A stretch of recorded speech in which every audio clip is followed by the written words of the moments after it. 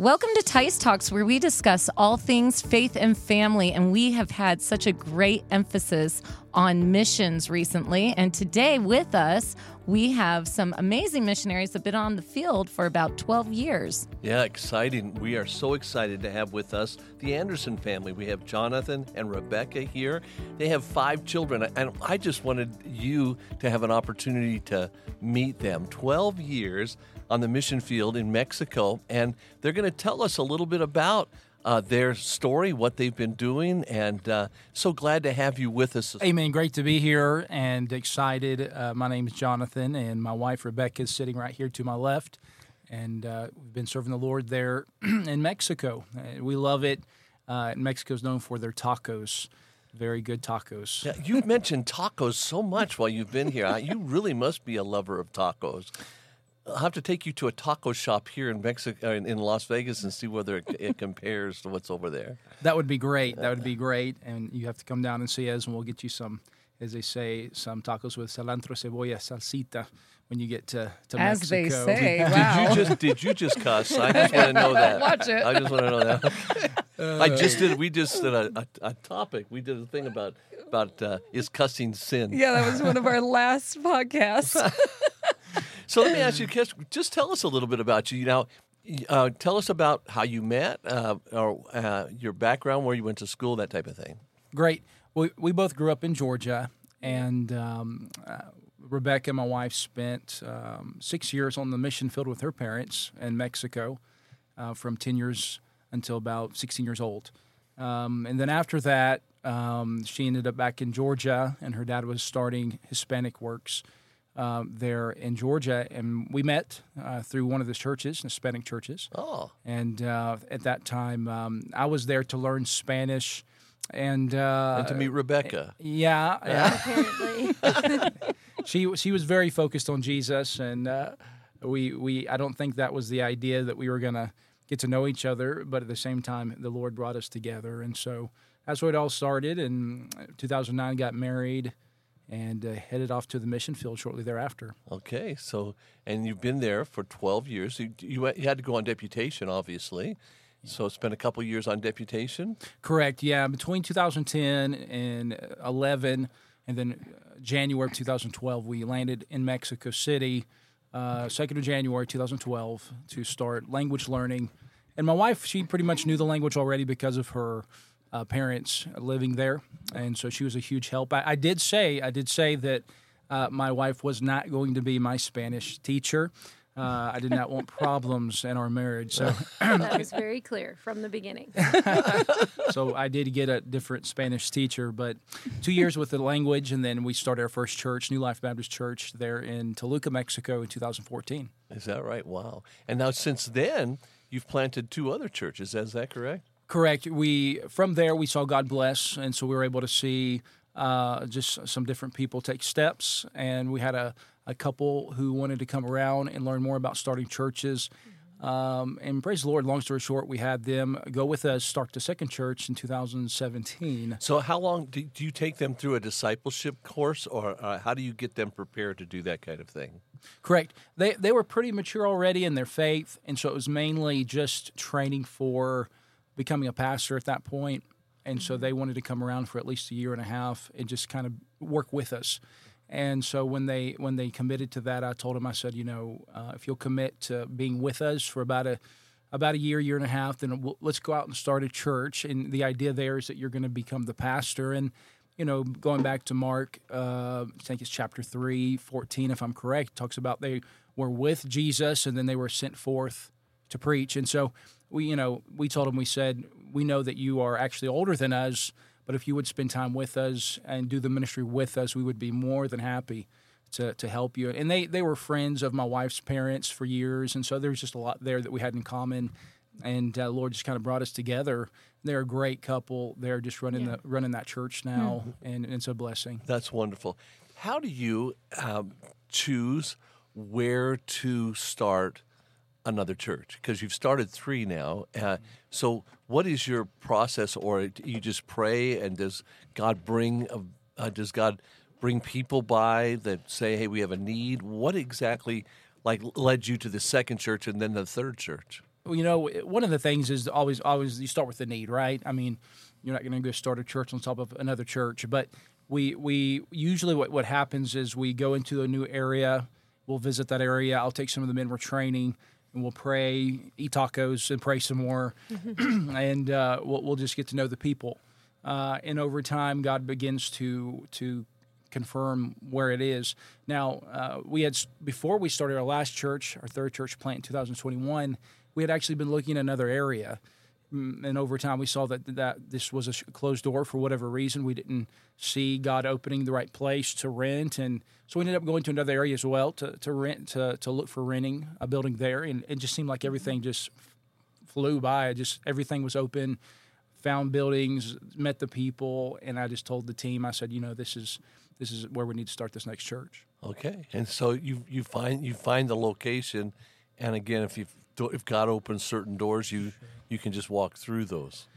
Sure, it obviously open doors for God might seem as a closed door to man, but at the same time, you do want to you go meet people, you be around the people, and then you see God start to do stuff while you're in that place, in that town. A lot of times, your heart gets knit to that place. It's kind of different, but you begin to want to go to that place and spend time at that place. And you start meeting people at the different places where you buy food and people walking down the street, and then all of a sudden you see God bringing something from nothing. And so now in Mexico is a lot different than maybe a lot different. I don't know. I know there's some very rural places. Are you in places? I mean, how far are these towns apart from each other? They're actually pretty close. We've got the first church in a place called Santa Elena, San Mateo Tinico. We got Lerma, which is the second church plant, and then we got Ocoyacac. You don't have to repeat it. Okay. It sounds like okra or something. Something to eat. Some kind of vegetable. Yeah, and there I can drive to all three churches very quickly if I need to, and that's because of culture.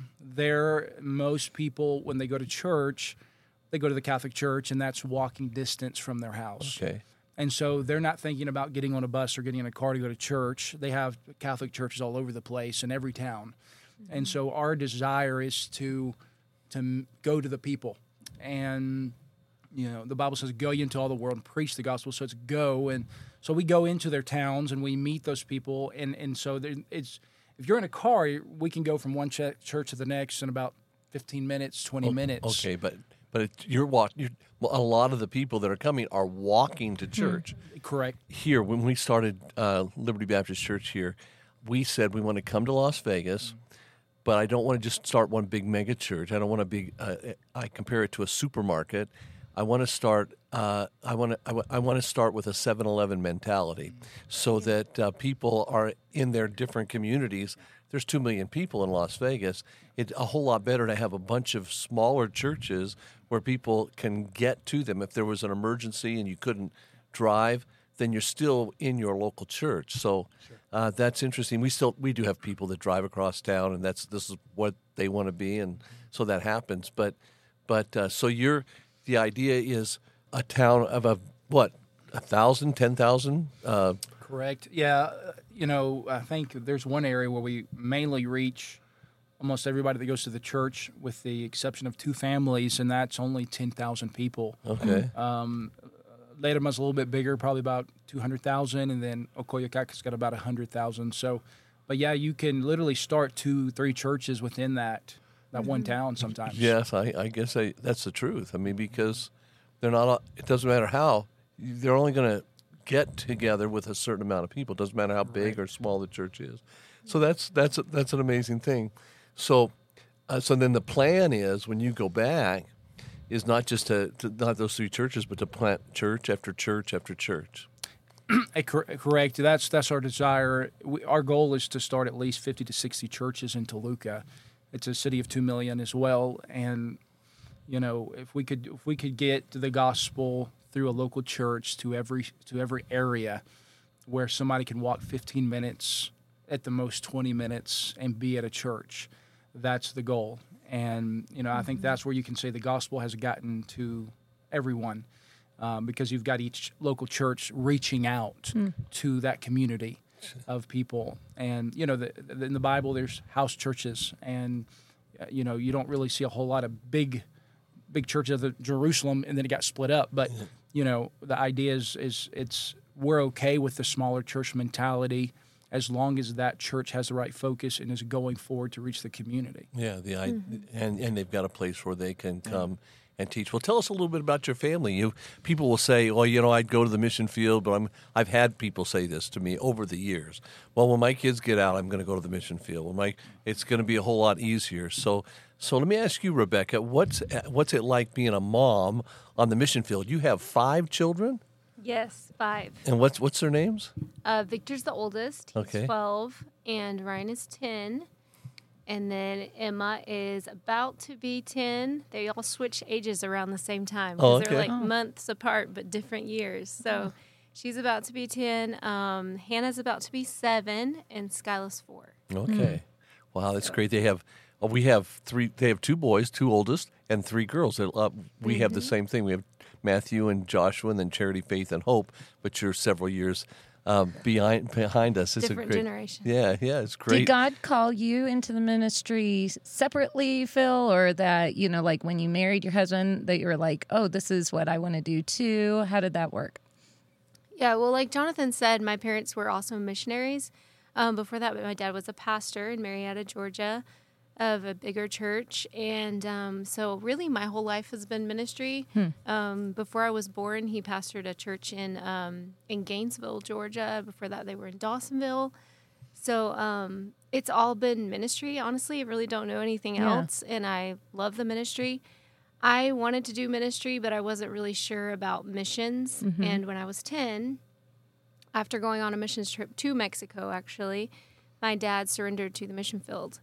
And so we all packed up and left and went to the mission field. And I feel like it was like an adventure. It was a really good experience. I really loved it, learned to speak Spanish and loved the food and got to know a lot of people.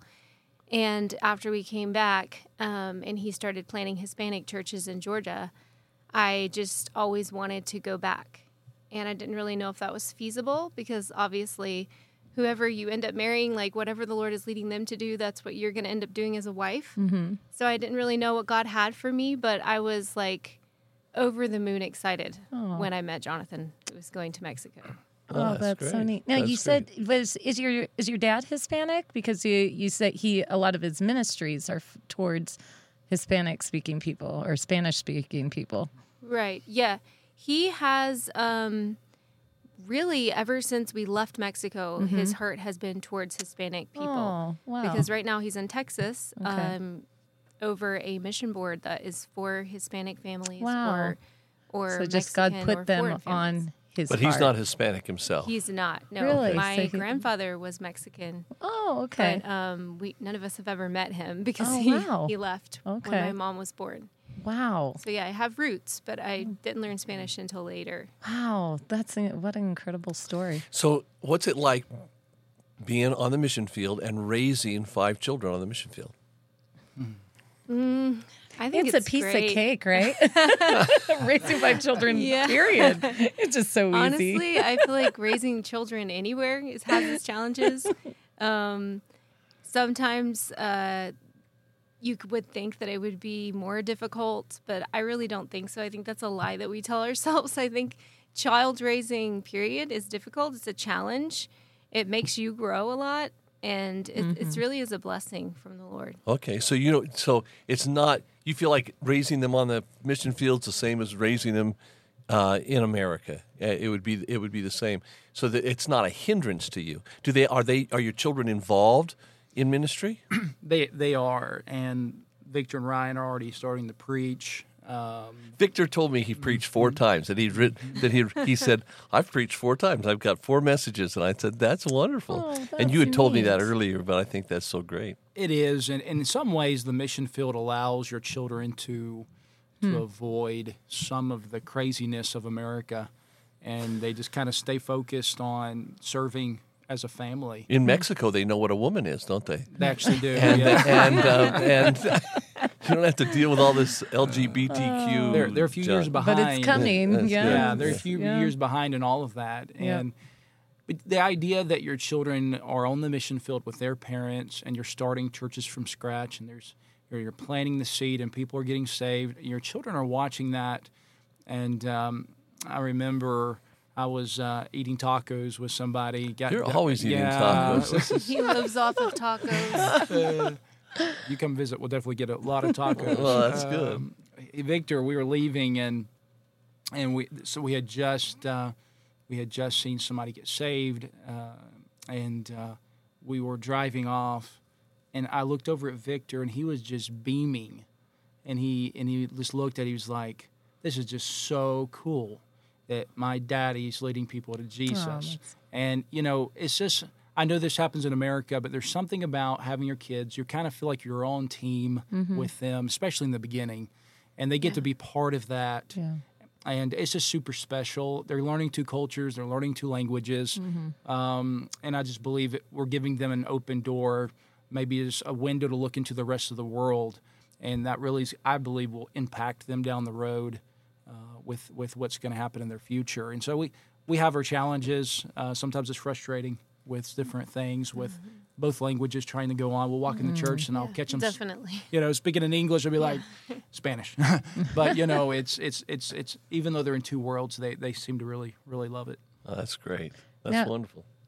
Rebecca, if you say, if you hear there might be a young woman that's listening to this, and you would say, hey, if you think God's calling you to the mission field, what would you say to her, like one of the most encouraging things that you can think, hey, prepare yourself by doing this?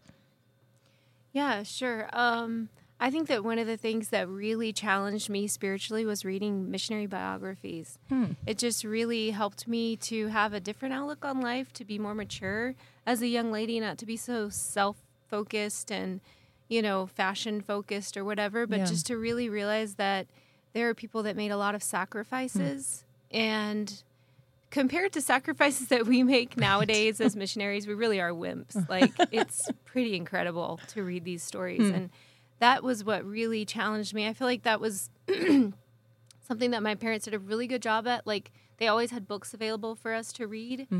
And examples, too. I would say get around other ladies that are doing what you want to do. Spend time with them. Watch their lives. Ask them questions. That's really good. Is there a favorite biography or missionary that you're like, that you grew up liking? I can't remember. I think her name is Mary Rose Deibler. Have you read her book? No, I haven't. It's an amazing story. It was a really big challenge for me when I was a young teenager and read her story. I'm trying to remember the title of the book, but that's the name of the missionary. The woman, yeah, and you could find it if there. Yeah, it was during a world war, and it's a pretty incredible story. Well, thank you. How about you? Anything that you would say to a man that's or a young man that might be listening, saying, "This is how I knew that God wanted me," or "These are some things you can do to prepare for ministry"? I think the biggest thing would be is getting more involved in your local church where you're at right now. Go to your pastor, be a bug to him, ask him what you can do, because the more you are around the ministry, that's a guarantee that God's going to be able to guide you where you should go. And so, obviously, if there's a mission trip opportunity, take that opportunity tomorrow. Sacrifice everything else, put that money onto the mission trip, get your passport as soon as possible, go to the mission field, see the mission field, make friends with missionaries, ask them questions. I remember going to a missions conference where God actually called me to missions, and I was on a Friday night listening to a guy preach, and it was just he was a hero to me, and I realized that all the time, like, oh, this guy's like a hero to me, and then I realized that's what I wanted to do with the rest of my life. That's great. Before, can we ask them for a prayer request before we go? Something that everyone that, they're listening, and right now when they get off of listening to Tice Talks, that they can pray for you for? Sure. Well, first of all, our family, pray that we would be able to continue on what the Lord wants for our family and our kids, our children. Our marriage, I think, is the most important thing. If we can keep our marriage where it should be, sweet, and enjoying each other, enjoying serving together that ultimately is going to impact our children.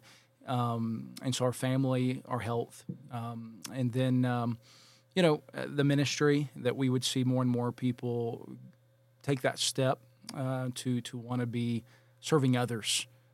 Those are your future pastors, your future leaders. And God's really doing some wonderful things there with some sweet young couples in Mexico, and they've been taking over the things while we're back here in the U.S. for a short time. And it's just a wonderful thing, and we just have this faith that this is just truly the beginning of all that God wants to do. Well, God is using you in a wonderful way, and we're so thankful for that. I like what Dr. Alfaro said yesterday, or maybe it was in the meeting this morning. Dr. Alfaro said he's been married for 53 years. He said, you got to remember that marriage is not something that just is always happy. It's something you work at, and you work at, and you work at. And I love that. I think that's reality. And people think sometimes you're in the ministry, and they're just spiritual people. They never have any problems. I tell people my wife and I are both the two most stubborn people in the world, but we've learned to get through it because we work at it every day by day. Well, thank you so much for joining us. It has been a pleasure to have you. We're looking forward to the rest of the conference. If there's people that are listening, they'd like to get in contact with you to know more about your ministry, is there a website or an email address that they can contact you by? Sure, that'd be great. Project Win Mexico, that's WIN, projectwinmexico.com. And our email is the same. It's projectwinmexico@gmail.com. Okay. All right. Well, thank you so much. We're so glad that you've been here with us today. Be looking forward. We're going to be having a few more episodes with our missionaries coming up. We love missionaries because our church is all about winning people to Jesus Christ. Our purpose in life is to tell people how they can know for sure they're going to heaven. That's why God leaves Christians on this planet, to reflect Christ. We're not here for pleasure. We're not here for riches. We're not here, though we can enjoy and God can prosper us. We're not here for fame. We're here so that the world can see Jesus Christ in us. And so we're so thankful that you came. Yes, thank you so much for joining us. And remember, this is Tice Talks, which is more than a conversation.